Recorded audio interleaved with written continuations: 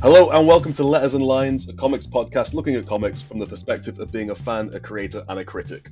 Before we dive into what we're actually going to be talking about in this episode, it's probably worth introducing who we are so you know whose voices you're listening to. I'm Hass, and I make Strip Panel Naked on YouTube. I edit the Eisner-winning Panel by Panel magazine, and I edit and letter comic books. And I'm Aditya, and I letter comics like Hellblazer, Isola, and Little Bird. So this week, as always, we've got two topics. So I bring one, Aditya brings one. And my topic is how to think about lettering from a writer's perspective. And my topic is, do we think this shift to digital lettering has actually been a good thing for comics? But we've also, and I'm very excited about this, we've also got a special guest this episode. It's not just me and you rambling to each other, but we've also got another letterer, third letterer. Oh my God, you are so spoiled. Ariana Mark, who's lettered comics like James Bond, Critical Role, Nancy Drew, and the DC Kids books like Zatanna and the House of Secrets, and like 1,000 other great comic books as well. Welcome. Hi, guys. Hey, it's thanks a for pleasure doing to be here. No, it's my pleasure. So like we're going from niche to niche here, like more letters. Yeah. You just keep increasing the number of letters until the concentration is too high to handle. Two was probably too many already, but yeah, we'll see how it goes. Yeah, just keep adding on, see what happens. Yeah. I was gonna say we're gonna quiz you for a little bit first. All right. If that's okay. Mm-hmm. Yeah. Because mm-hmm. we wanna learn a bit about you, how you got started. Like what was the gateway to becoming a letterer? What was the thing where you were like, that specific niche job is the thing I want to do? Let's see. I started out 10 years ago just goofing off with, you know, Adobe and stuff just for fun. My friend was putting together a little like web comic. So I was like putting in the lettering just to learn how to do it, teaching myself. And then, around that time, it was a huge time of transition for me because I was moving from Japan. I was quitting my day job and I was moving to South Brazil to live with my mom for about a year. It was like one of those job transition things. And there was one comic that was really getting me through things, and that was Thor the Mighty Avenger. It was lettered I love that by Russ Oh Wooten. yeah, it was lettered by Russ Wooten. And it was the first time in quite a while where I just sat and stared at the comic and being like, this shouldn't work. This shouldn't work so well. But because he was using small text, he was using these large balloons. I mean, in any other book, it looked like whisper text because he was using so much space. And yet it didn't take up too much space in the art. Everything like really fit in place. The pacing was wonderful. And just every member of that, like, because they had like, what was it? Roger Langridge writing this amazing story that's just like in completely different attitude of many books at that time. And then you had Chris Samney really early, pretty early, Chris Samney just knocking And it out Matt of the Wilson park. as well, And Matt Wilson. Yeah. And then you had Russ on there. And it was just like, this team is amazing. Especially the issue where they go to an English pub and get into a fight with Captain Britain. That's like my favorite thing in the world. So I love just that read it, and Thanks for reminding me of yeah. that. Yeah, and that went from me just like appreciating lettering and how comics are put together and just being a fan of the stuff to being like, I wanna be on a team. I wanna like help other people make stuff like this. I wanna do something cool like that. And I can't write stories. I was one of those creative writing kids who was like wrote stories and then I'm like, yeah, no, this isn't for me.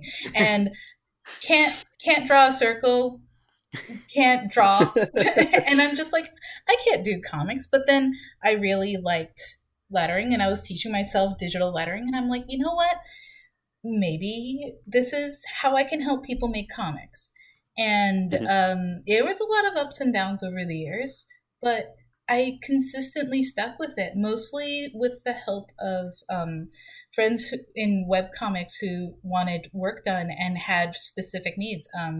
Jade Aikasi, she does this. Their series is called Little Foolery. That's their imprint, And Little Mhm. Foolery, they do a whole bunch of different books. And one webcomic they did consistently is called Sphere Theory. And so I would let her that for fun. And she would always be like, I want this, I want this, I want this. And then I would just start, problem solving with her. In fact, she would do rough sketches of the page. And then I would let her over the rough sketch to give her an idea. And she would just adjust the entire drawing and Oh, that's finalize great. it That's the based dream. on my lettering. Oh, it is the dream. It was my training ground, and I still work on it with her as just like anytime she calls me up and she's like, oh, I'm going to do a batch of 5 pages. I'm like, I'm there. I'm already there. I'm sitting here at my desk. Let's do this. Because she's just one to consistently just a creative feedback loop between each other. And so that kept me going up until about 5 years ago. Everything changed when Sloan Leong got me onto an image book. And I was like, I guess I'll try. Yeah, no, that was from Under the Mountain, I think it was called. It was and then I was on Arclight, and then after that I got it on Prism Stalker and Right. this series called Ringside, which was like wrestling and stuff. That was joke. Yeah, I it was, liked Ringside, man. Ringside's cool. That was Yeah, joke eating, right? Ringside had a lot of potential. Yeah. That was Joe Keaton's. Yeah. And that's when things started picking up. Right. I think that's around the time I started seeing your name a lot more. I think you also did some work with like a couple Simon Roy and people like that, I think. Yeah. I had to step in because Ed Brissom was going into writing. He was transitioning from lettering into writing. Right. And there was a couple of the remaining issues of what was it called? Prophet? I think. Yeah. It was the last Prophet storyline, and it was like the last few issues. Right. And they're like, oh, we need someone. And they knew I could do a turnover at the last minute for them. So I did that. And that was the first time, like, Ed sent me his lettering template, and it felt like I was going through someone else's underwear drawer. I'm like, oh my gosh. Oh, I know exactly what you mean. Like when I got started, Clem Robbins sent me his template, and I was just like, I don't And know you're like, right. Am I allowed to look? Like, I'm kind of like, early on I would share like my thoughts on templates on Tumblr and stuff like that, and like show people screenshots of how I use my template. And now I'm kind of like embarrassed. It's like people will look at my template and be like, why did you do it this way? It's like, because it works for me, damn it. Yeah, like there's so many things that I think like they're specific to like each of us that we don't even realize how efficient or inefficient they are. Mine are a mess. Yeah. Mine are so untidy. It's Mine- embarrassing how bad mine are. Mine are tidy but excessive. It's like, why did you do that much? And it's like, I just wanted to make sure everything was there. And each project has a unique template with it, which is like, oh geez. Yeah, I started doing those quite recently, because what I used to do before that was I would just copy paste a page from the previous issue into the new one, and then just like start working from there. And I started thinking, wait, I don't have half the things that I need in this. So like, Yeah. I And you think I need to constantly have start. to dig back. Yeah. Yeah, and I think I actually accidentally lettered an entire issue wrong because of that. And that was when I felt like, okay, you know what? Let me just take a That's week great. and let me just figure this shit out. Let me just Yeah. make my templates, and now it's a lot more systematic. Yeah. Yeah. Mine- If mine you guys ever evolved want to because see my I- templates, I'll share it with you because they are wild. I'm gonna admit this. Okay, in my templates, the thing is that I was using CS6 up Yeah. until the end of last year, and I finally upgraded to CC. I was just always scared of the upgrade because every time I think it's like, okay, I'm gonna update to CC, I'm gonna commit to this stupid subscription, and as soon as I think that, Jim Campbell will post something on Twitter about like, Adobe, you son Oh of a my bitch. God, yeah. And it's like you did an update and it's all wrong, and I'm like, oh, You no, know I'm what? sorry. I still think that CS6 is the perfected version of the app, and after that, it's just not like they've added bells and whistles, but it's not actually gotten better. Yeah, but when I finally did the jump, there wasn't too much of a transition because it's basically CS6 with extra bells and whistles. Yeah. But one thing that was different is that they finally had a snap to text box kind of thing, where you Oh copy the yeah, text over and then you just click the little box and then it snaps together and it's an object correct. that's Like the like vertical more snap easy. thing. Yeah, Jim And Jim then, told me about that actually. yeah, I yeah. did. And the thing is that like up until CS6, like CS6, you don't have that. So what Right. I would do, because I have an action where I will align the balloon and the text with a press of like F2, and that's it. And Right. it would just become habit. To this point, I think I've pretty much worn that key off. Yeah, mine's But F4 for it's that. Yeah.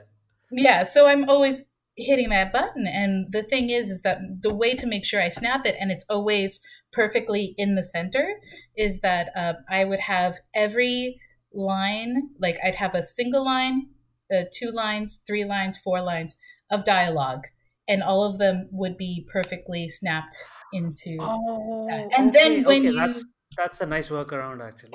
yeah, so when I would copy text over, I would see the line of text, have a pretty good judgment of how many lines in a balloon that would be, copy it Right. over and paste it out, and it's like, okay, then it's already all snapped together.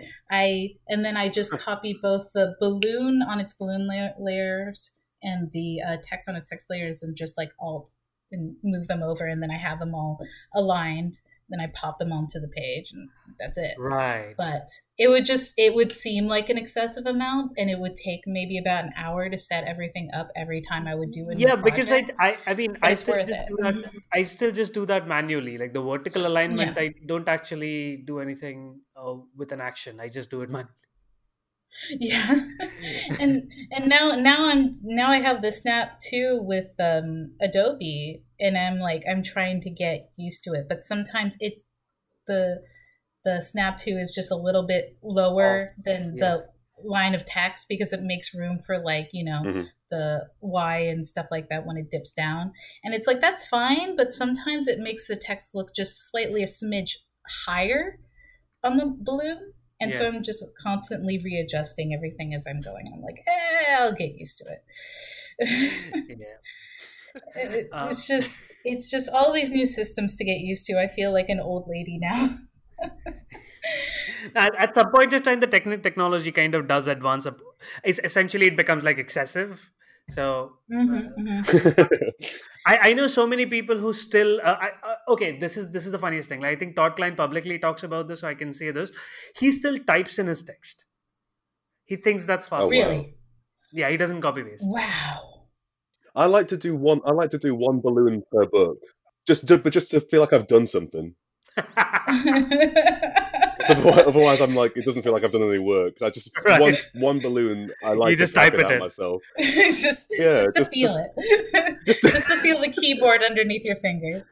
just because at the end of the day, when someone says, "What have you done today?" I can say, "Well, I did that balloon." That was me. Wow, but the rest of the book, like you don't feel like you did that? No, the rest of the book, I feel like I've phoned it in.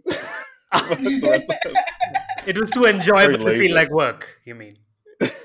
Yeah, I want that one bit just was a bit harder than the rest of the book, and therefore it felt like I worked a proper job. Yeah, I'll copy paste, and sometimes I will correct grammar and spelling issues whenever I see them. But Yeah. sometimes, like, I know Nate Pecos would like that, but like I'll just leave it in because I've learned the hard way that you'll see something is wrong. You'll see they forgot their Oxford comma and that sentence is coming off weird, and you'll fix it, and they'll be like, "No, take that comma out." And I'm like, "You bastards! It doesn't make sense now." Yeah, I have two clients. I have two clients for whom I don't correct anything. Mhm. One is Ivan Brandon, but that's because his writing has a very specific cadence that he's going for, and all the punctuation is kind of working with it. So, like, if I correct something, he might ask me to change it back. So I would rather like let him. We'll figure it out later. And then Yeah. there's one client who got a little hissy about me fixing their commas, and I was like, "You know what? Okay, then I that's fine. It's your idea." That sounds like the kind of person who's like, every time I breathe, I should enter a comma. It's like, That's a pause. Yeah, but Ram actually does that, because he'll put a comma everywhere there's a pause, and I just keep telling him, you don't need that many commas.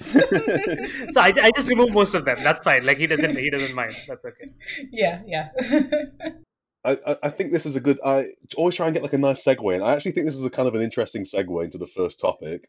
Okay. Just to Right. slightly shift into that section, which is about Sure. from a writer's perspective, like what do you want as a letterer, or what can we suggest as letterers to writers to help them think Right. about lettering? Actually, yeah, that's a good idea. And Yeah. I don't know. Originally, I came up with this based on the idea of me and Aditya had a conversation off of this podcast about based on that David Mazzucchelli, which I probably butchered that surname, talk he did. Wait, it's Mazzucchelli. Mazzucchelli, there you go. Yeah. After that talk he did, and there was 2 questions at the end of that hour-long talk that went viral for about 2 hours before everyone realized they'd have to listen. That was a fantastic talk, by the way. It Anybody was. listening, if anybody apart from the 3 of us is listening, they should go check that out. Well, at the end of that, I'll go check that out. it's really interesting. At the end of it, he asks for questions from this audience, and essentially it's like 3 different people just ask the exact same question, which is, if I'm a writer, because what he talks a lot about is how you think visually for comics on the page, but from a kind of writer-artist perspective. Like a lot of stuff he's talking about is kind of art-driven. And so these 3 questions are essentially, well, how do I do that if I'm not drawing it? Like, how do I still think visually and give visual cues and kind of help an artist if I'm only writing the book? And his response is to just say, like, well, think about how you want this thing to look on the page. You don't have to, do an Alan Moore phone book for every panel or whatever, but like you can think about the presentation. And so I wondered if is there something equivalent that we would like as letterers for writers? Like, what advice could we give them about thinking about lettering? And also, as a sub question, do we even want them to think about lettering, or is that something that we would prefer to kind of deal with and approach on our own terms? And I'm opening that question. That's a lot to answer. Yeah, I think I can. It's a lot. But for me, I think it's multiple things that we can suggest, both on a technical and like number one thing. One thing that letters always want from writers is for them to have a good script format. Like I have bookmarked the Blambot Fred Van Lente script. They have an article. They explain what letters like in a good script, because like writing a script is for the artist and the colorist and the letterer. The artist wants to have if not overly detailed like Alan Moore, but like an idea of what they need in the panel, and for it to be clear and concise, to give them room, right, to be creative, and at the same time like make sure they understand what's going on. And then the colorist wants to know what freaking time of day it is. Important details like that. If there's a MacGuffin that has to be red, say it has to be red. If something has to be certain colors, to point that out. But the letterer is actually physically using the document. And like, one thing, I don't want it to be in PDF. It's kind of a pain to copy paste off PDF. I keep losing my mouse on it, and it's just like dumb, and I hate it. It's like slippery. PDFs are slippery. And just like send me a Word document.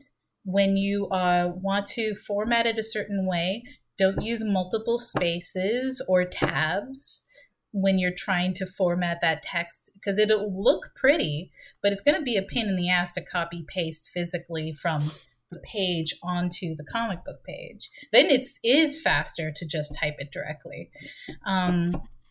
Just like little things in the notations. One thing that can trip me up is how bolding is done in a script. I'm fine with it being underlined, though sometimes the spell check will also underline it with a color, and I might not see the underline for the bold, and that like kind of trips me up sometimes. That's fine though. Actual bolding the text in the script, I will note it immediately and be like, okay, I'll bold it in the comic page. Mhm. But when they use all caps, it's annoying because Yeah, it's just I a little agree. annoying. Because a lot of really good fonts, like the professional fonts that we like to purchase and use, can have contextual alternatives, and that means that darn, crossbar I will pop up, and it's just like it's such a fiddly thing that you have to go back to the writer and be like, okay, could you, instead of it being all caps, could you bold it for me, please? And they'll do it. I mean, the nice ones will do it. But it's just little things, and there's a whole article on Blambot that explains this, so I usually direct people to that, and that's just the mechanical things, so like Mhm. what we want to physically use Correct. in a That's script. exactly. That's the technical stuff. That's the technical thing, like the bare minimum. Don't go and use like these old writer scripts that people will use for references. Like those are great when you want to understand how you're translating what you're thinking to the medium for comics. That's great. But Alan Moore uses all caps everywhere and it drives me nuts. It's like, get that away from me. I find them very hard to read. Yeah, but I would add one more technical point on this, that always make it clear who is talking. Yeah. So there are people who will like basically mention a character's name, but when it's off panel, they will just write off, or they will just write a caption. So like 5 people have the same like caption. So like we don't need to, like, there's nothing you need to hide from us, right? Like you need to hide it from the reader, but we need to know who's speaking. Mhm. So if you're writing a quoted caption, you should mention the name of the character and then write caption. Like basically we need to know who is talking. So because there will be a time when, let's say, something is just off panel and I will letter it normally, but turns out it's actually some kind of monster speaking, Mhm. and I needed to use a different style for that, and I couldn't realize it. So technically that's one point I would add to that, like just clarity above all, like just make it clear who's talking all the time. To add to that, there's I recently had a script where there were these 2 people talking, but they weren't major characters in the story. They were just introduced for this particular issue, for this particular part of the story, and they were basically, Goon 1, Goon 2, and for some reason Goon 2 was the first speaker, and I didn't spot that because there was no descriptions of what they looked like. They didn't update it after the art was done to describe, okay, it's the one who's blonde or it's the one who's brown hair. And so I did it in the logical sense in my head on what made it read better. And I kept consistent with that. And after I was done and turned it in, I looked back at the script and I'm like, oh shoot, that was supposed to be switched. But the editor didn't correct it. So I kept it like that. And I was like, okay. No, but I mean, I guess it reads if they're good. just called Goon 1 and 2, I don't think it probably matters too much.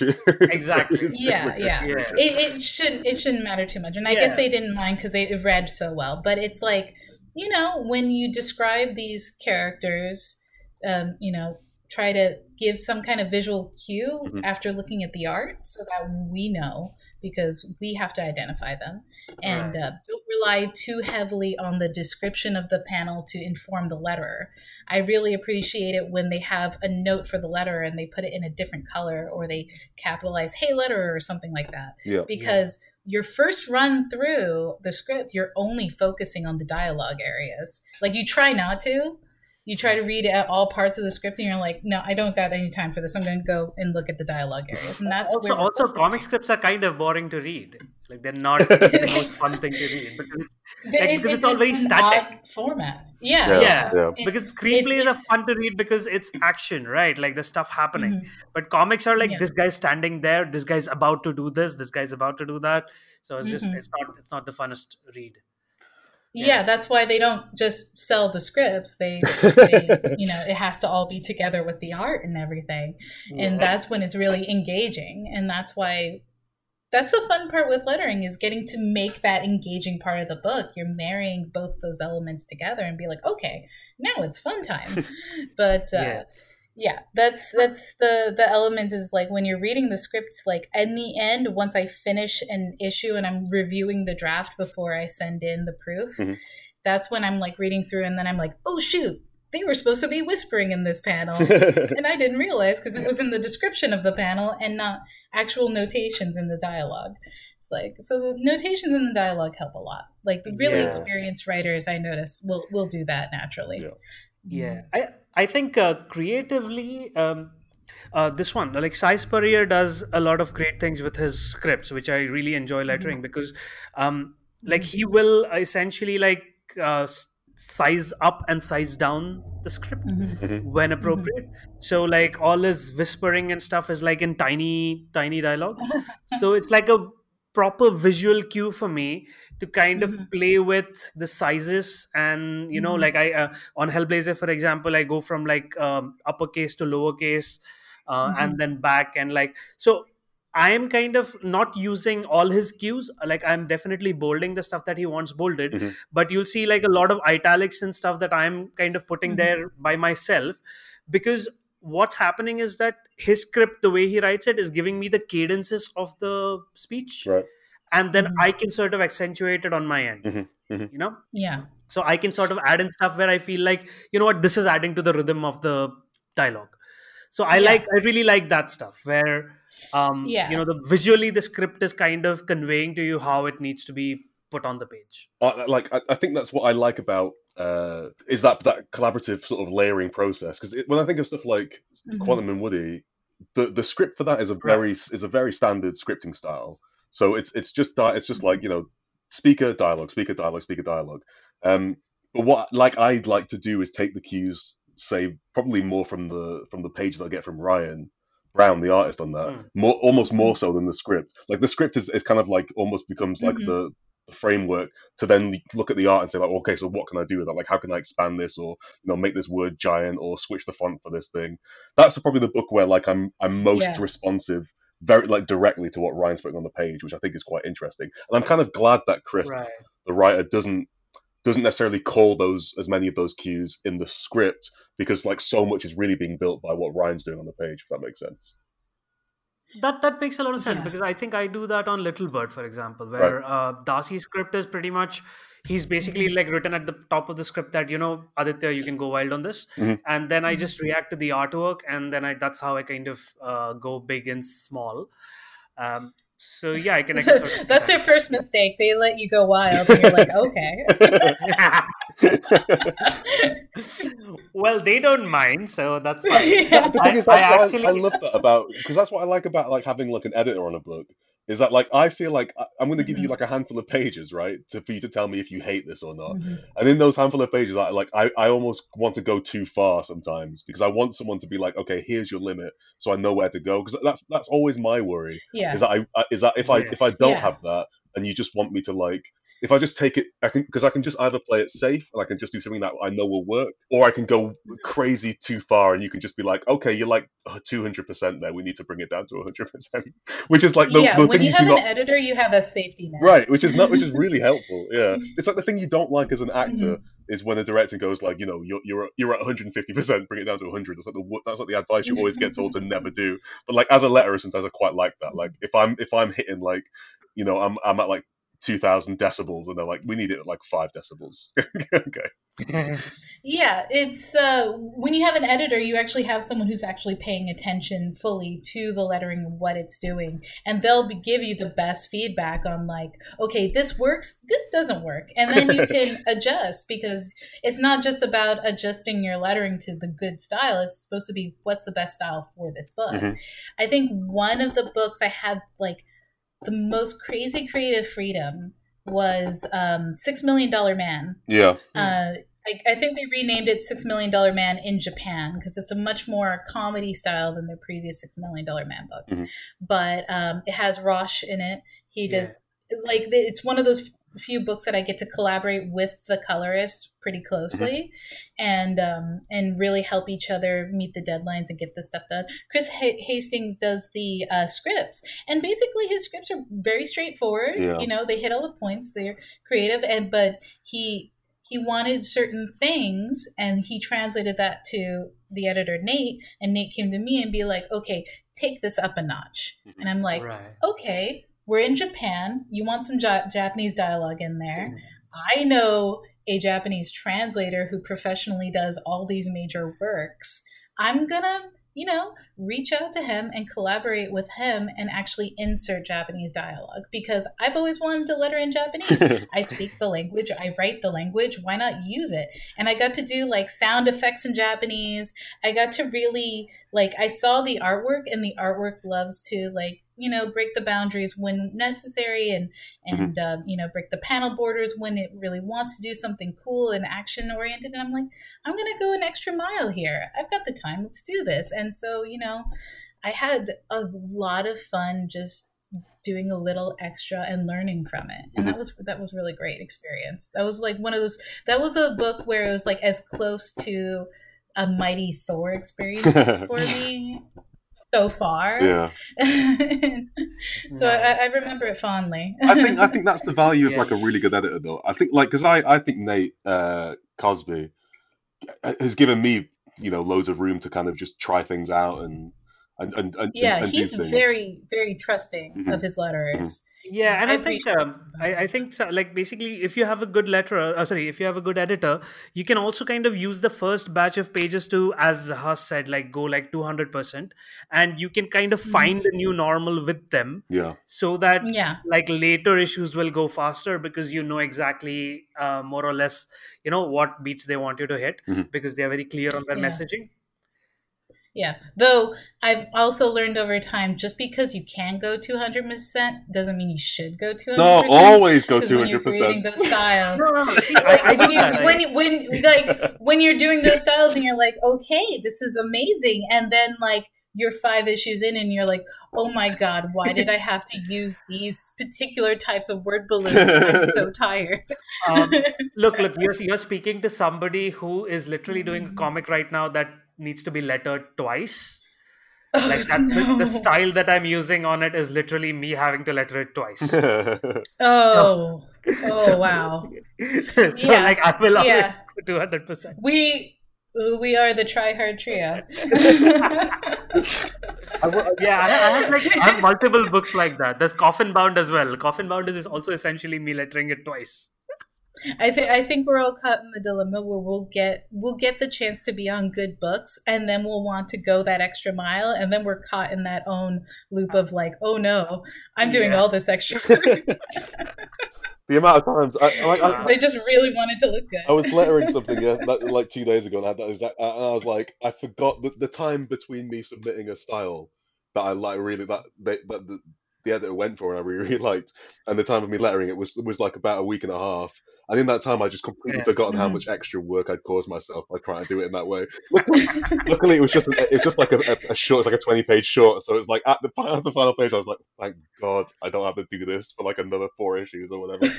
But sometimes you sort of dig yourself into a hole of like, I keep trying to one up myself every like on each of these subsequent issues in this series or whatever. And it's like, man, I think that happened with me in Blue and Green, the new book that I'm doing with Ram and Anand, where after our first book, like Graffitis Wall, I hand lettered that, right? So the next time I was like, you know what, I'm not hand lettering this, I'm doing this digitally. Ram is like, yeah, that's perfectly fine. I give him a digital style, and then I'm like, I think this will look good in hand lettering. Ram is like, you don't need to do that. Like, we can do digital. And then 2 days later, I'm like, okay, here's a digital version, here's a hand lettered version. Which looks better? He's like, I didn't ask for the hand lettered version, but the hand lettered version looks better. Oh no! Like, I think that's the thing. That's the designer's dilemma, is that like you want to turn in good designs, but sometimes you do it to your own detriment. That you're like, oh wait, they went with the style that takes the most time. No, this time I forced it on them. Like they didn't even ask for it.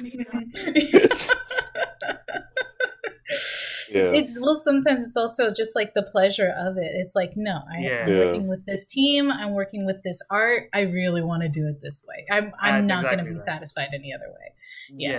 Exactly. It's like our own curse. Basically like Ram talked about how like he was doing some podcast interview, and he talked about how like the hand lettering makes it look like a thing that was made rather than produced. And the thing is, like, if you have every part of the team is doing that except the letterer, except the letterer is working digitally, and it just kind of looks all pasted on. You just, I mean, you're just spoiling the book. Like you're just spoiling. I mean, that kind of ties Yeah. into the second topic, but like Yeah. at some point of time, it's just that you have to make the right decision for the book, right? So Yeah. Like I mean we can return to the script topic in a second, but I just want to add sometimes someone will ask me to be on a book and I'll look at the art and it's such a style, such like a kind of gritty style that I feel like it would be a detriment to have my particular type of digital lettering on the book. Mhm. Like Right. so I will end up recommending is be like, you know, this is something that Hassan could do like with the more gritty sound effects or something like that.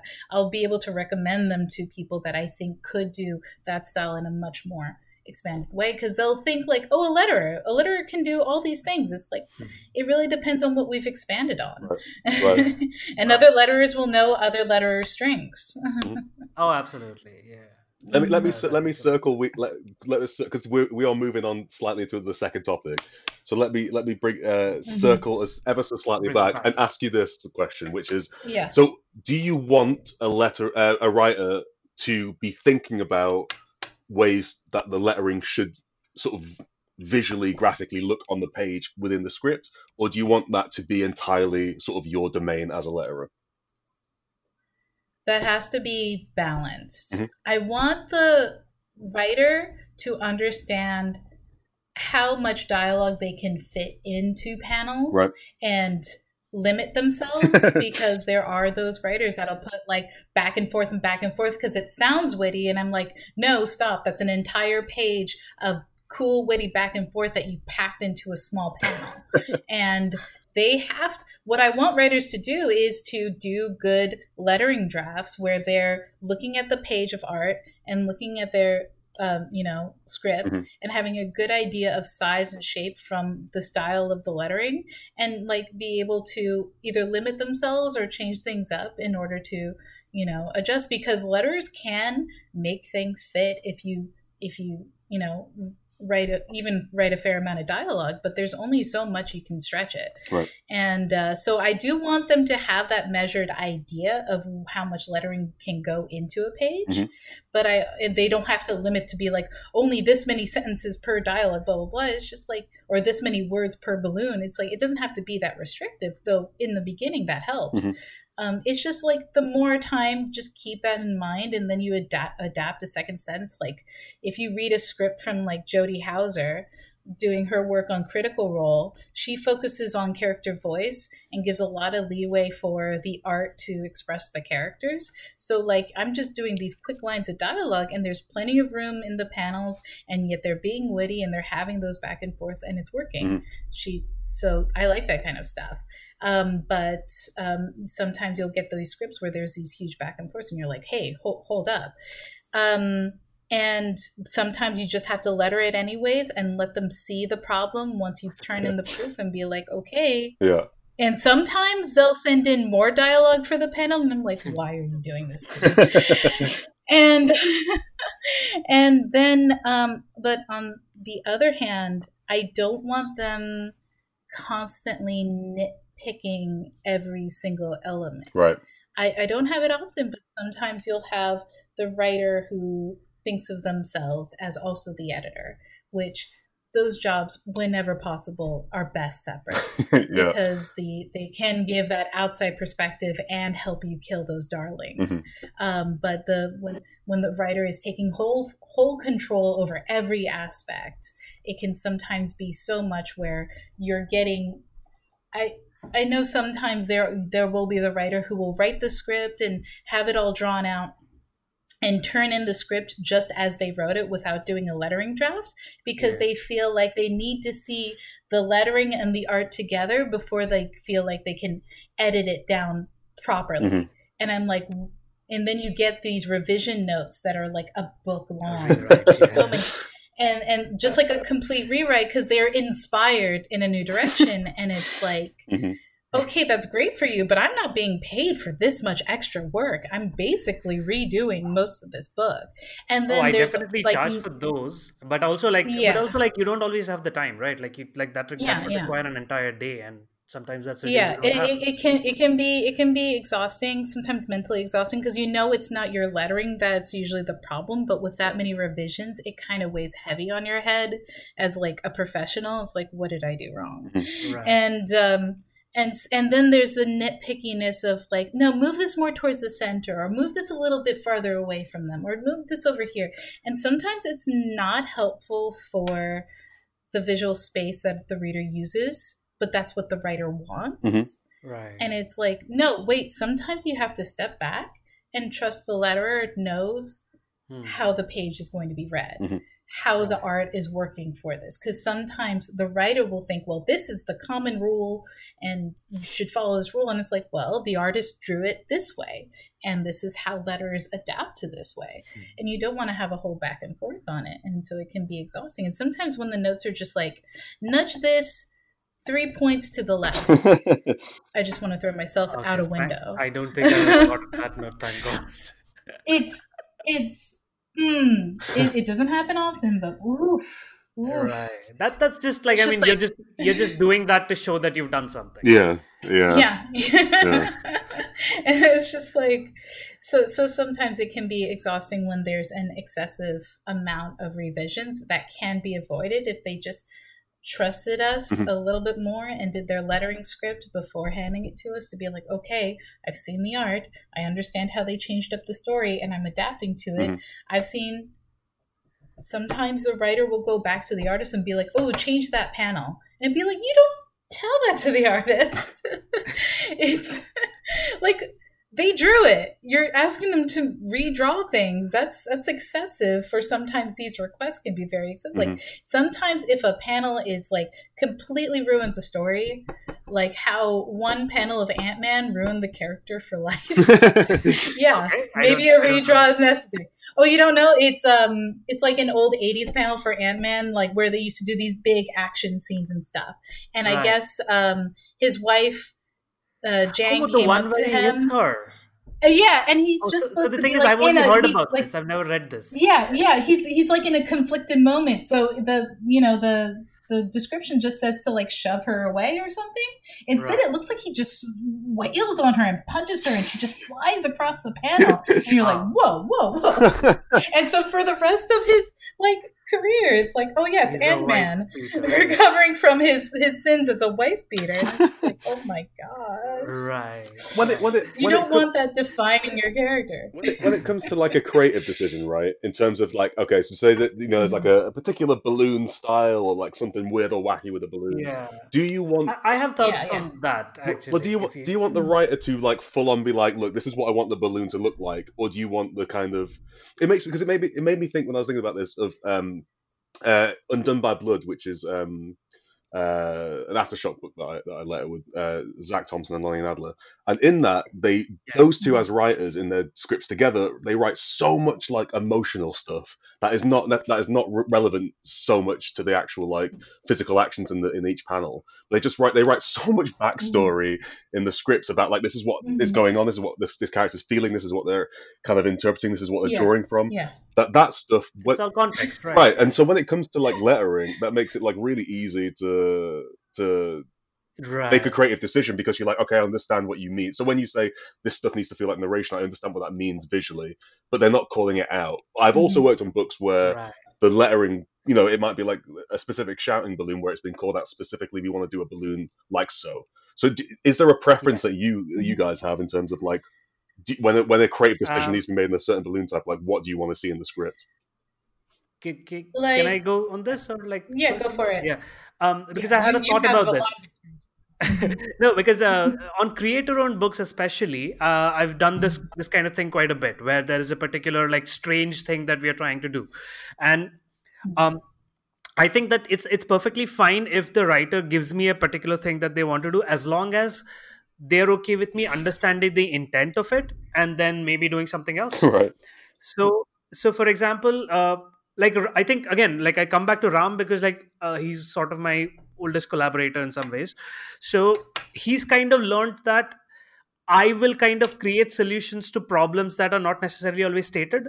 hmm So he started kind of just stating the problem to me. Like we would get on a phone call, and he would tell me, like, for example, in Paradiso, there was this one character that was speaking, but he was like, I don't want balloons for this. I want it to look like the page is speaking. Right. Right. So then I was like, okay, wait, I have an idea for that. Like, how about this? And I kind of drew a tiny layout for him, like in thumbnails, and I showed it to him. Like, is this interesting? So basically, what I did was that like Dave hadn't drawn it yet. So I basically said that if we can have like completely black balloons, and I can do the text on that before the colorist gets their hands on it, and then they can give it like a glitchy treatment. hmm So it looks like the panel itself is speaking, right? And Yeah. then Ram was like, wait, okay, if we can do that, then at some point of time when the machine starts failing, we can have this weird thing happen to that text, hmm right? Like we can have that kind of glitching way too much, or it starts kind of boiling out of the page almost. Right. And like I was like, okay, there you go, like you've told me something that I can then make something out of, hmm right? Yeah. Like for example, I was doing revisions on a book right now, and the writer basically said that, can we have the soup speaking? And I was like, okay, okay, I'm gonna give you one solution for that, and then once I send it to you, we can sit and like kind of figure out more ways we could do this. hmm So my original idea was to do the Nate Pico's piss balloon, like if Yeah. you've seen that one. Yeah. Oh yeah. It's But famous. then I was like, okay, that is a little too cartoony for this particular book. So I'm going to do something else. And then maybe we can kind of discuss that later. But like, I want the problem to be stated to me rather than, I mean, I'm fine with the writer. It's kind of like Alan Moore, where if he puts in a solution, the artist is free to ignore it, right? So like, I would like it like that. The writer can have an idea for it. But as long as I'm capturing their intent, I would like to feel free to kind of ignore that. You know, like so Yeah. for example, like when I do like icicle balloons, they're almost never what the writer has stated in the script. Mhm. It's always that the writer is saying that, okay, they're saying this very coldly, Yep. and then I'm like, okay, let me do an icicle balloon. Mhm. It's kind of like that, where Yeah.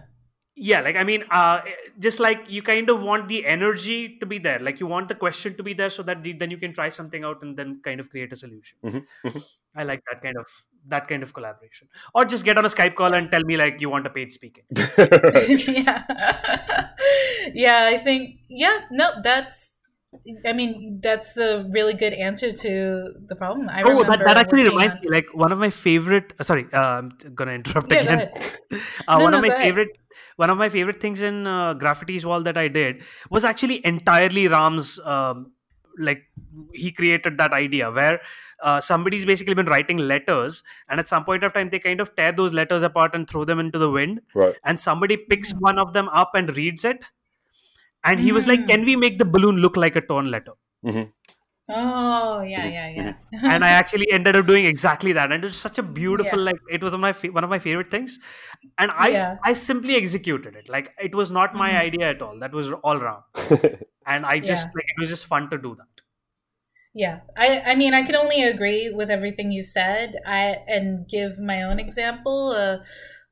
One of the most creative outlets I've had is working on Prism Stalker, the first volume of Prism Stalker with Sloane, and each issue, like there were times where she had been given allowance to add extra pages into issues we had already done like the year before, but like we were getting ready for print, and they're like, oh, you can add this many pages. So I think in the second issue we got to add like 5 more pages, which is crazy. But she had them all planned out. It was like this psychedelic scene, and she started describing these things, and in one page there was 2 lines of dialogue, and she said, break this balloon, reverse the other. Mhm. And so I had to like really look at it, and it's like, okay, I'll break it and I'll reverse that. And it was some of my most fun work to problem solve it in a way that I really could get the feeling of diaspora that the character was feeling, because there was an alien entity entering her through her hand. And And I was able to show one side of herself being shattered to be replaced by this new entity through how I was lettering it. Mhm. And because we were both in communication with like what she wanted, and what she stated was really clear, and I was able to take that and give it my own interpretation, and she took it and she's like, this is exactly what I wanted. Mhm. I was like, okay. That's awesome. Your stuff's so cool in that book. I think as a, like that, It was very fun. yeah, that one feels like almost like you couldn't quite tell where you guys, like, one of you ended and one of you began, sort of thing. Yeah, there are times where the sound effects she enters in and sound effects I did, and I really like the moments where sometimes the people can't tell which one is ours. And it was a huge step for me in learning both how to loosen myself up, because a lot of my style is usually pretty rigid in the digital realm. Mhm. But this one, it's still digital, but I got to loosen up a lot in how I would letter it, and that helped me a lot in my like future projects.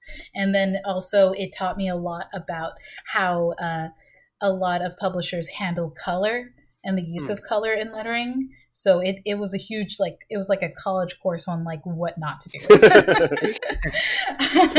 They're like, don't like use two channels, not four. And I was like, oh, I have to fix a bunch of things right now. Right. Yeah, that and Firebug with Johnny Christmas and Tamara Bonvillain was huge educational experiences. Firebug taught me how to put together a graphic novel the first time. Mhm. And once you learn how to do it, it's ingrained in your bones what not to do. Yeah. Like, I'm proud of that work, but it also was like a huge educational experience for me, because we didn't have an editor for the project. Right. And we were just kind of flying by our knowledge. And that's when I learned, one, how to put together a graphic novel and all the key things not to forget, such as naming conventions. And two, well, it's like, one is that, and then the two is how a team collaborates and how essential an editor can be to a team to make sure everyone's on the same page. Because the main thing I learned at that point in my career is that never expect everyone to know everything that goes into making a comic. Mhm. Everyone's going to know what they can do to make a comic, but they're not going to know the entire start to end process. Yeah.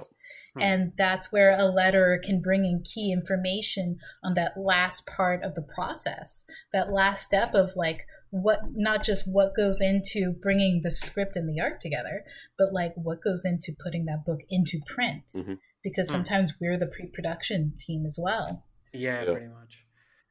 Mhm. Yeah, I did So that for it's like Graphic that. India for 3 years, and that's kind of, I made a lot of mistakes there. Yeah. You learn a lot in the process. And so when they're hiring you for that knowledge base as well. Mhm. So to answer another part of that original question, I don't expect the writer to know everything that goes into my job, but I do expect them to trust me to be able to handle that last step in the process. Mhm.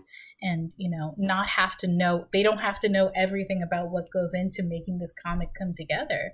But, they can trust me to a certain degree because I've had to learn the hard way for them.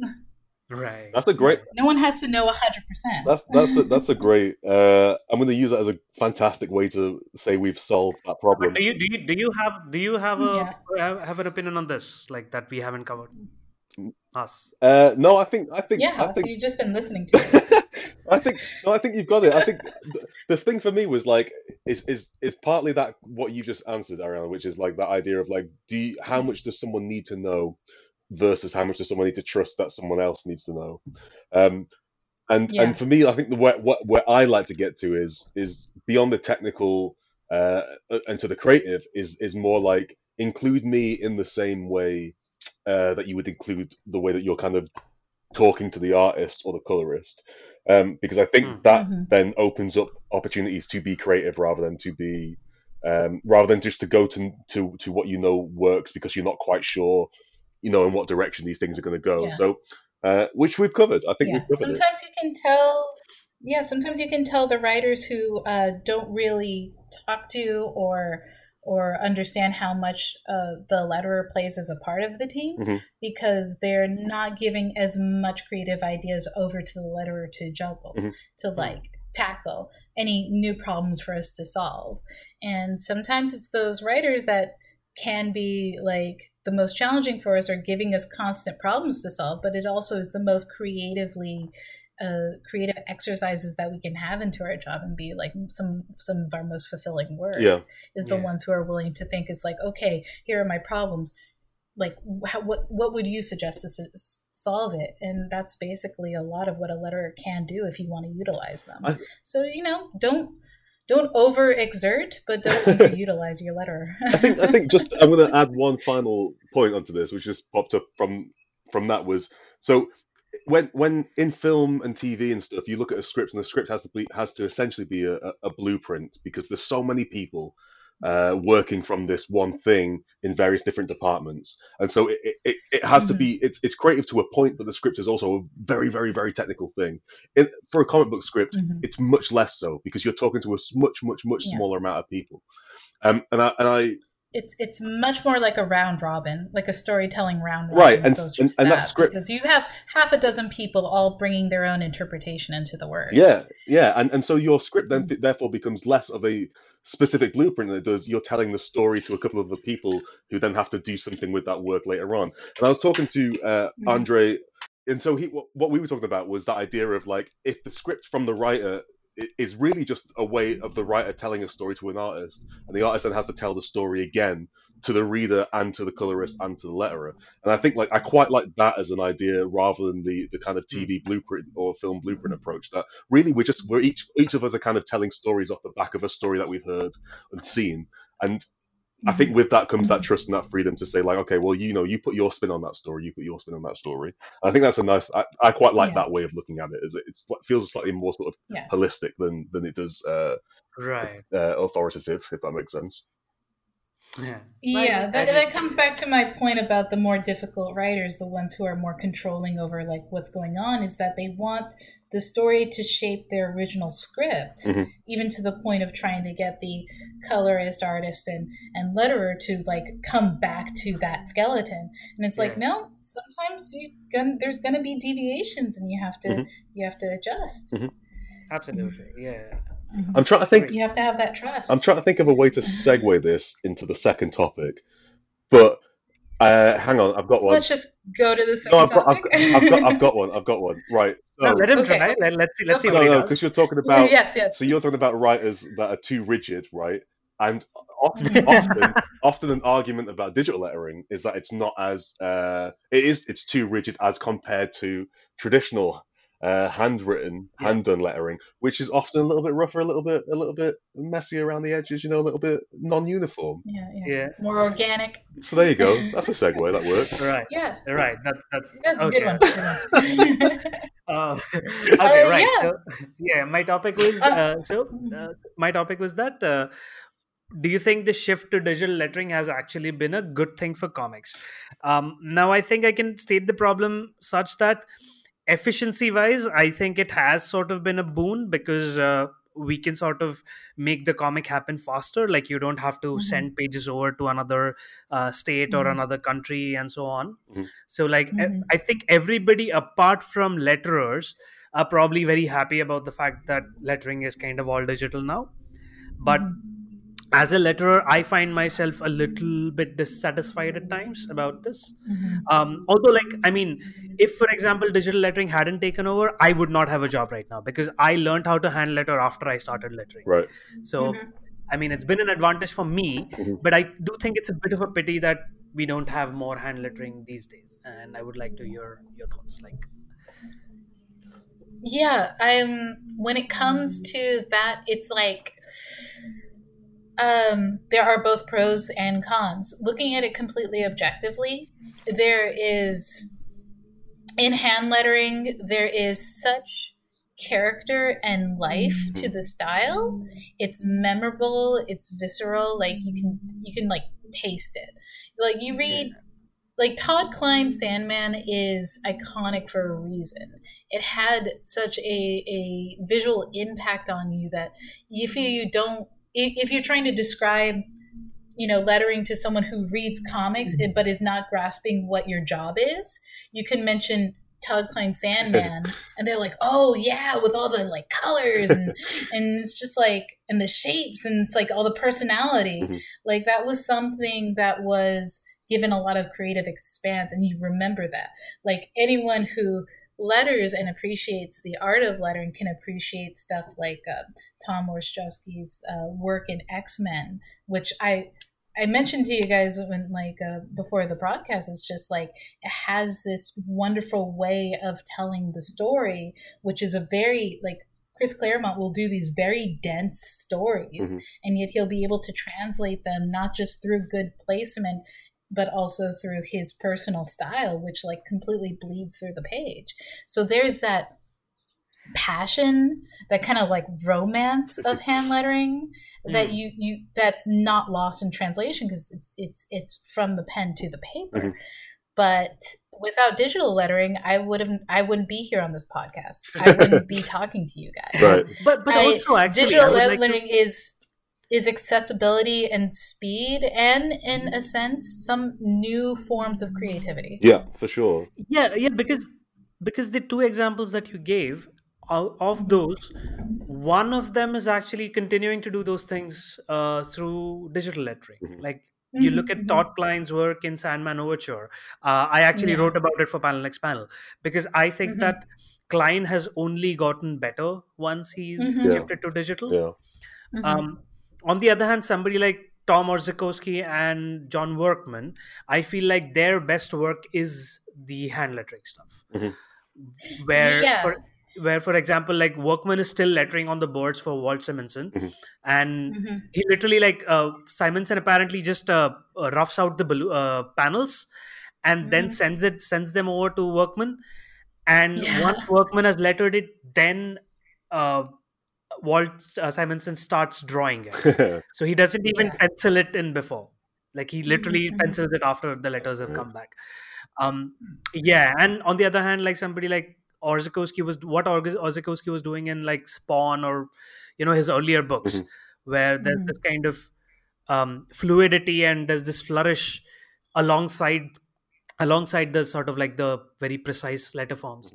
I don't think that combination is something that you get in digital quite as much. But what you're both leading to, I think, is an interesting point, which is that lettering now for people that aren't Tom Oars or Klein is a very different process, because like for a lot of us, we're trying to do different stuff every single time, whereas when you were hand lettering, a lot of what letterers were doing was a modification of a similar style, right? Because everyone had their own particular style. Todd Klein, you can recognize a Todd Klein book when you see it, right? You can recognize a Tom Oars book when you see it. You can't. It's much more difficult for a regular person to look at like a Nate Picos book and be like, "That's Nate Picos," because that's someone who's changing what they're trying to do as it comes around to each book, which is something that was much harder pre-digital, right? Gaspar was the only person who could kind of do like 5 different lettering styles in the same book and make them work. Like everybody else kind of had the same recognizable basic thing, and they would kind of move that over. But in digital, you can like basically just you're using fonts, right? So you can kind of do It's really interesting to be in a very small niche industry where it's basically, if we were artists, then we are working in the same medium as freelancers with the person who is creating all of our paint. We have Richard Starkings, we have Nate Picos, and they create the paint that we use for our palettes, basically. Right. So like, and that's why like awards and stuff strike us as odd. It's not just because like I love Todd Klein, but he'll always get the award because the most name recognition. But it also seems odd to us because we're like, Nate makes all of the fonts that most of us use. Like all of us learned lettering. Like I think our generation, a big generation of letterers came from reading old PDFs that Jim Campbell put together on how to digitally letter. We it's like it's such a small niche that we know the people who helped build it what it is today, and it's an interesting kind of surreal element. Is like, well, before all this, these people should be recognized for what they've done, because they've like completely, set the stage for what our industry is now. Yeah. Because I think the one thing that we have to recognize is that the hand lettering and digital lettering, pros and cons aside, is that it was inevitable that it was going to go into digital lettering. I think two prints that I keep on my wall in my studio, the things that inspire me the most, are 2 Todd Klein prints that he sells from his store. And one is he did in the 90s to showcase what hand lettering brings to the stage. It's just like he drafted everything and colored it, and he would show it basically as his letterer's portfolio, this amazing page that is pretty much sums up all the great elements of what makes hand lettering so good. And then I think it was like 10, 20 years later, he did a mirroring print, which is basically his compendium of knowledge. And it's also a same size, same dimensions, and it's mostly all like digitally lettered, but it gives his compendium of all of his ideas and thoughts of what are basic indelible rules of lettering, things that, that should be like the basic knowledge that you keep when you're lettering. And I keep those both above my head so that I can always glance at them and be like, okay, what would Todd Klein do? And it's like, yeah, he'd win in an Eisner first time. And then he would definitely not use crossbar eye in this situation. and it kind of says, because his portfolio piece from the 90s is basically a statement of what hand lettering brings to the table and all the value that it has from the person offering it to the table. And then his more recent piece on his compendium knowledge shows his evolution and his transition to be like, it's inevitable to go digital, and this is how he adapted to go digital. And this is a showcase of how he's grown going into the digital medium. He still keeps a lot of his elements as a draftsman, as an original draftsman doing the hand lettering work. He still brings that into his modern work, but there's still elements that are being done digitally because it's fast, it's efficient, and it's accessible. He's one of the people that's kept because I think that's what's interesting is if you look at like, I think Biddy, me and you had a conversation. I can't remember if it was on this podcast or not, or just in life. But when we talked a little bit about like seeing some of the stuff like that Tom Oars did, post-digital, and even more recently. And there is an element for him of kind of trying to recreate like his look from when he would hand letter.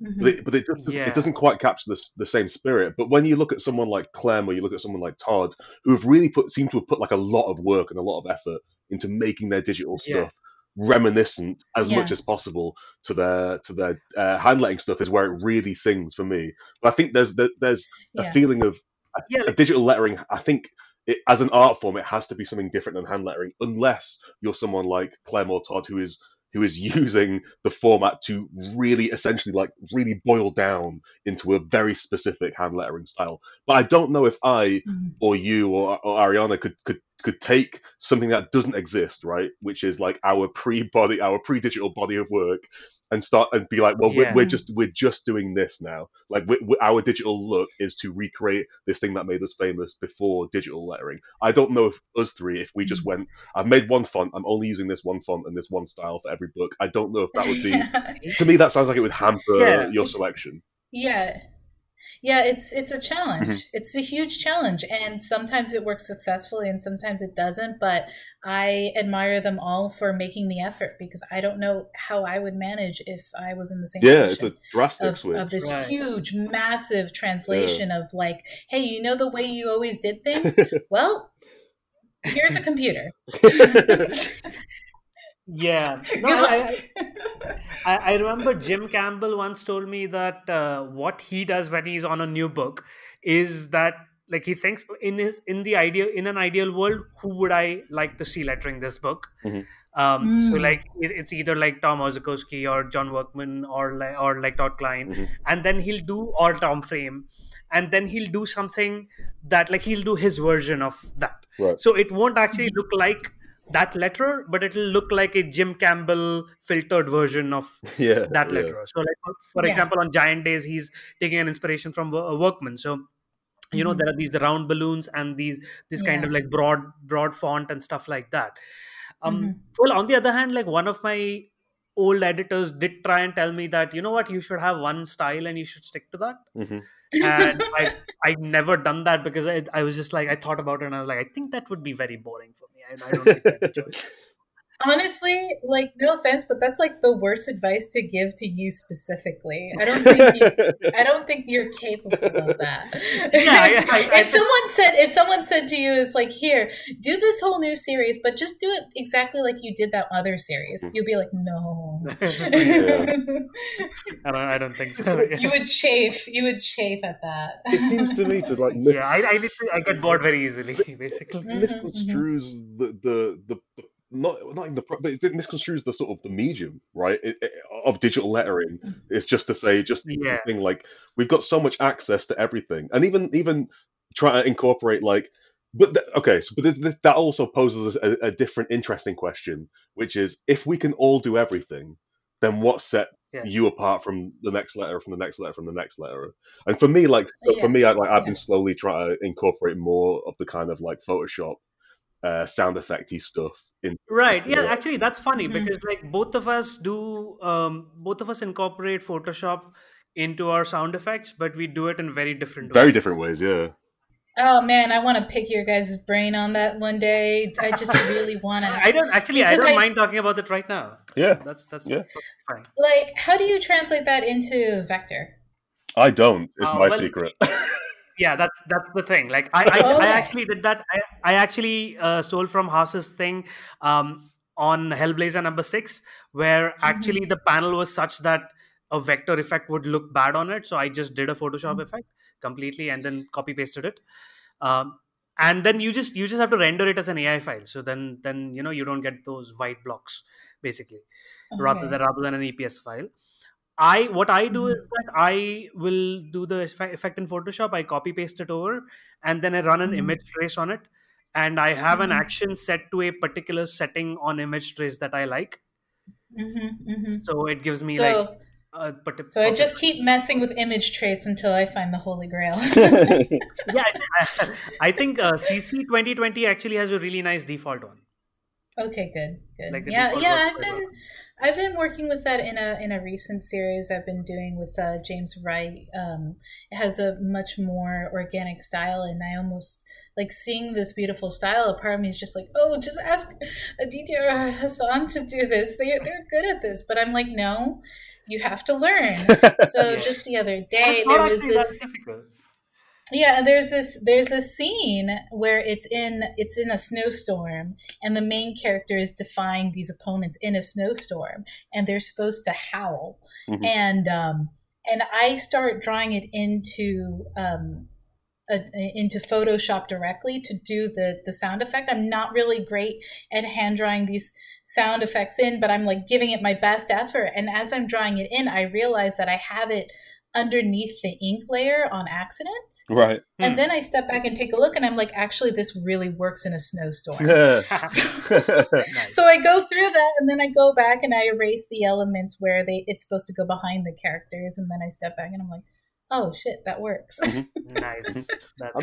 That's basically my process is I tag this. So as I'm working through the pages, I'll make like a bit of text just to remind me that there's a sound effect there and figure out graphically how I think it might work with very, very like little. I don't do too much for it in Illustrator, and I just kind of tag the pages as I go, like that page needs sound effects, that page needs sound effects, and then I do the sound effects as a separate pass, and I'll put all the pages into Photoshop, and I'll stick the text over the top from what I've explored. It's a very long-winded process, and then I'll just hand draw the sound effects I use like an iPad with a pencil.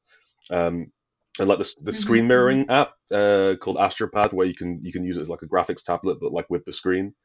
And so I just draw it like straight onto the screen with the pencil, and then do everything. What's it called? Astropad.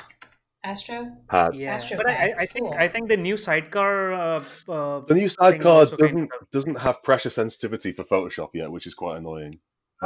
So yeah, Okay. I just do it all like that, and it's time consuming, but I like the control it gives me for sound. That's how I hand lettered Yeah. the one thing I've hand lettered fully, which is that issue of Peter Cannon Thunderbolt, which was all hand lettered. I did that all in Oh, Photoshop, right. like Yeah, with yeah, I I remember found that. Oh yeah, one that's of amazing. Kyle Webster's lettering pens, and I just did the whole thing like that. Oh, yeah, like that's Oh the yeah, yeah, second yeah. tip. Those Yeah, you brushes. just use all the Kyle Webster brushes. Yeah. Yeah, Even that's the even secret. yeah. No, because I got a Yeah. bunch. I saw Ted of Rowan Ted fame on either who draw Crowded, and he tweeted a bunch of different pens from like this I can never remember the name, but they had like a Fremden. say again. Fremden. Is it Fremden with the kind of the rough Tip pen? Studio. Yeah, that's it. Yeah, so I downloaded Yeah, a that's whole, I Fremden. bought a Yeah. whole bunch of their pens and stuff, and there's some. I've got like a set I kind of use. I create little folders for each project, and I have like a little set I use for different books and stuff. And I find that part of the process so much fun, and yet horrifically time consuming. It takes so much Yeah. longer than if I just did it in Illustrator. But yeah, Yeah. I just love doing it. I really like. I really enjoy, and I think there's certain books. It's like for me, it's like the only way I could do that. Do the sound effects for certain books. Yeah. Yeah. I think if it were a debate of versus of like hand lettering versus digital, I think the only answer is it depends on the book. Yeah. It depends on what the message is, what the script is saying, what the art is saying, and then you know, like a letterer would know what works best. How organic and gritty does this book look? How much like when I was doing $6 Million Man, has these nice straight lines, this nice clear cut voice to it, that a lot of it was a lot easier. It's like, yeah, it's fine to do a font. And then Nate was like, do it Workman style. And I'm like, you know, Workman can be hired for this. but I'm like, wait, no, I have a job. I'm going to do my job. And so I'm like looking at these like Justice League International, like the hand lettering he did in that series. And so then I adapted the whole balloon stacking that they did from that series, but I was still doing it digitally. So it has a much more uniform appearance in the series when I lettered it, but the sound effects were much more clear cut, cartoony. I wanted to make it cartoony, so fonts are great for that. But then you get a gritty book where it's like the characters being raised by wolves, and then it's like, oh, I need a Kyle brush here. I need to go into Photoshop and I need to draw in the snow. And it really calls to what the book needs. And also another major factor, like we said, digital lettering is efficiency. It's timing. Yeah. And so this is, I'll announce it now, since this is like, if you've listened to this far in the podcast, congratulations. I'm going to give you a little news snippet that may not be announced by the time this podcast is out, but I recently quit my day job, working as a software tester in Nintendo, and I joined Virtual Calligraphy to work in Marvel Comics. Congrats. And thank you so much. It's a huge thing. I feel both excited and also like, how? Why me? But it came out of the blue, and it's like, okay, this is a huge risk. Totally worth it. Let's go for it. If I fail, I fail, but I'm going to fail gloriously. And everyone on the team's been super great, but it's also a matter of me learning. It's almost like learning how to put my pants on in a whole new way. Right. You think you're supposed to put it on a certain way and zip it up, and you got your pants on. And then you go to this team and it's like, okay, here's how you put on pants. And it's like, oh, I know this. And then you're like, oh no, I don't know this. Did it make you use the layer method? It's layer method. DC also loves layer method too, which has its pros and cons. Yeah, it has its pros and cons, but it's like DC doesn't make me use layer method, and I'm happy for that. Oh, that's nice. Yeah, the templates they originally gave me, those layer methods, like, fine, I'll do this. Let's see. But with Marvel, there's a specific house style, and the house style is clean and efficient, and everyone is working within the house style. And I'm learning to adapt in a way where I can limit my own self-expression in benefit of me getting the work out efficiently, hitting those deadlines. And I think it works fine for me. I can do this because every once in a while on my own, I'll get hired to do a book where I can just do creatively something very different. And that's cool. So I'll have my outlet, but I can also sublimate my own style to a degree where it's like, okay, house style, use this font, make it big, boom, done. And you get it out, you get it good, make sure it looks clean, make sure it reads well, and you do it. And yes, that style for the X-Men Hickman is very quick to letter because Hickman only wants it a certain way, the font's a certain way, and you're like, okay, this is all I got. Let's just do it. So it's no, that actually it's like just the speed of digital lettering. Correct, precisely that. Like I think there's an advantage that digital lettering has, which is that bad digital lettering. I mean, I'm not saying that Marvel style lettering is bad digital lettering, but bad digital lettering is still way more readable than bad hand lettering. Yeah, because bad hand lettering can just go. When it goes bad, it goes. It sours like a cheese out on a hot summer day. It like bad hand lettering can just if you don't think it can be that bad, it can get much worse. But like good hand lettering, it's just like you could cry. It's so beautiful. But when someone's just like flimsily just popping it in. Like for digital lettering, the worst you can do is go into Photoshop and make those long ovals that take up half the art and like just type in whatever. And it's just like, oh, I use Comic Sans because this is a comic. And it's like, oh, my eyes are bleeding. But still not as bad as like hand lettering because those have higher highs and lower lows. Right. Absolutely. Digital lettering has a certain safety net. Right.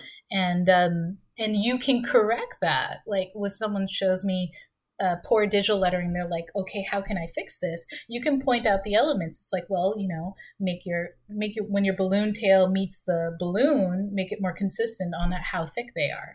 And like simple things like that when I made those improvements in my own style, it read better. It read easier. And digital lettering, you can have that room to grow and adapt and change quickly. But with hand lettering, it's just like, I don't know, learn how to write letters. It's just how do you even start? I would love to hand letter. It would be a dream. I would love to make a font.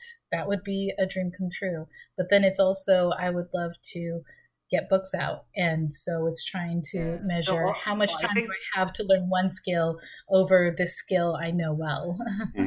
Yeah. All you really have to do is like promise somebody you're going to do it, and then you kind of have to do it. Just dig a hole first and then jump in. If you can dig yourself back out, you're fine. Well, I think that's a trick. I think Ariana, you like answered that like beautifully in terms of to answer this question of has the shift to digital lettering been a good thing for comics? In that, I like that concept of hand lettering has a higher ceiling, but a much deeper floor or hole. It's a much deeper floor to fall down into. Yeah. Like if you look some early zines and stuff where people were just, or even some recent zines where someone's just like putting something together and they're like, I'll just hand letter this, and you're like, oh no, the art is so good, but I can't read what's being said, or it's placed in a way that it's just not a logical read.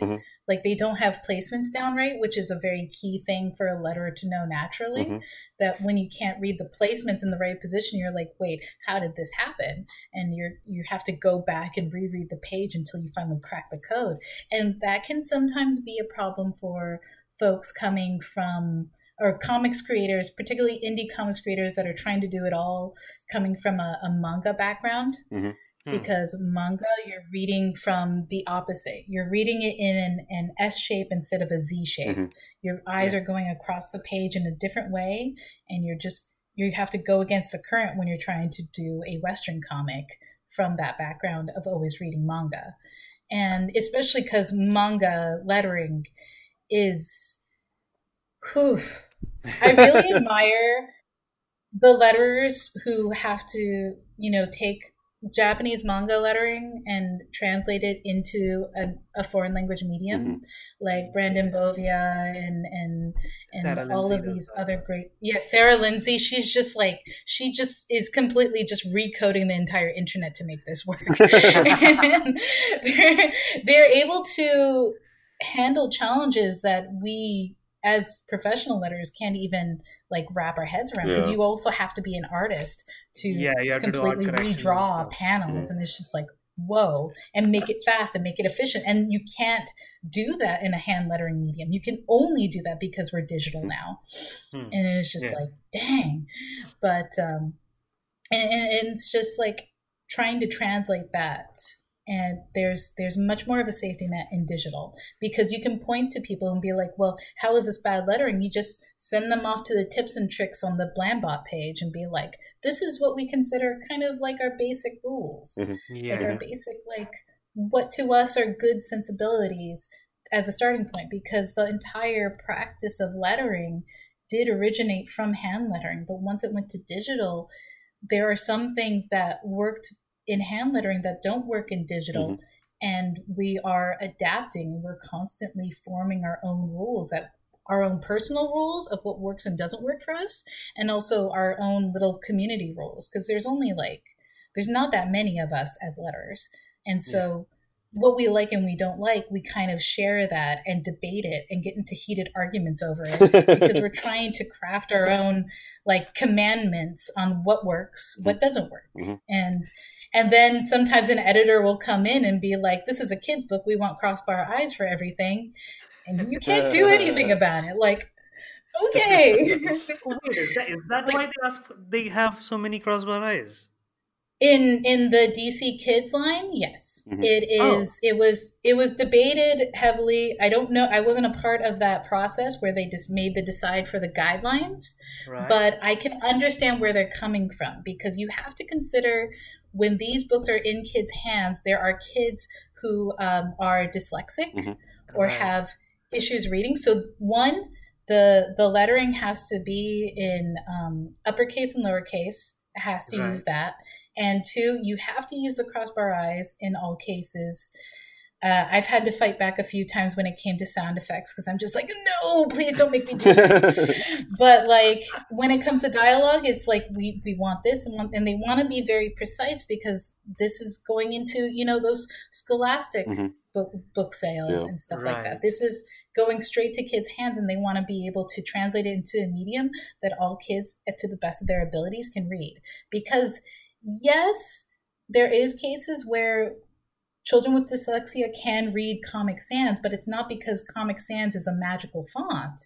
It's because there are certain elements of the change in the shape, that almost hand lettering thing that they stole from the Dave Gibbons style, that worked for it, but it was inconsistent, which bothers us. But it can be translated in simply having a font that has uppercase and lowercase. The mixed case fonts in a good style can work with that. So DC Kids has a limited amount of fonts, font library we can choose from.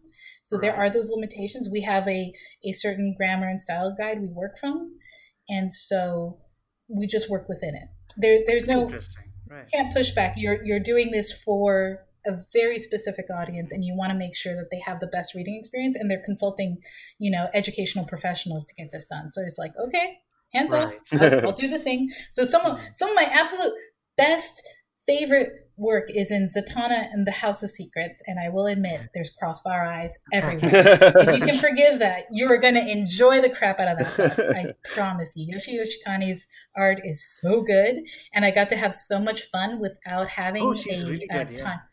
Yeah, like she has this really nice, clean, lineless style. So I put in strokeless balloons on everything, and I love strokeless because it's so time saving. And I got to have, and they're like, well, make the when Zatanna says the magic words backwards, make it something special. And I was like, oh no, you let me have it, Rains. You're gonna let me be creative on this, aren't you? And I just went all out. It was so much fun. And I could only do that in a digital medium, because trying to to adapt that. I don't have the physical skill to draw Zatanna's lettering in that really elaborate style that I put into the book.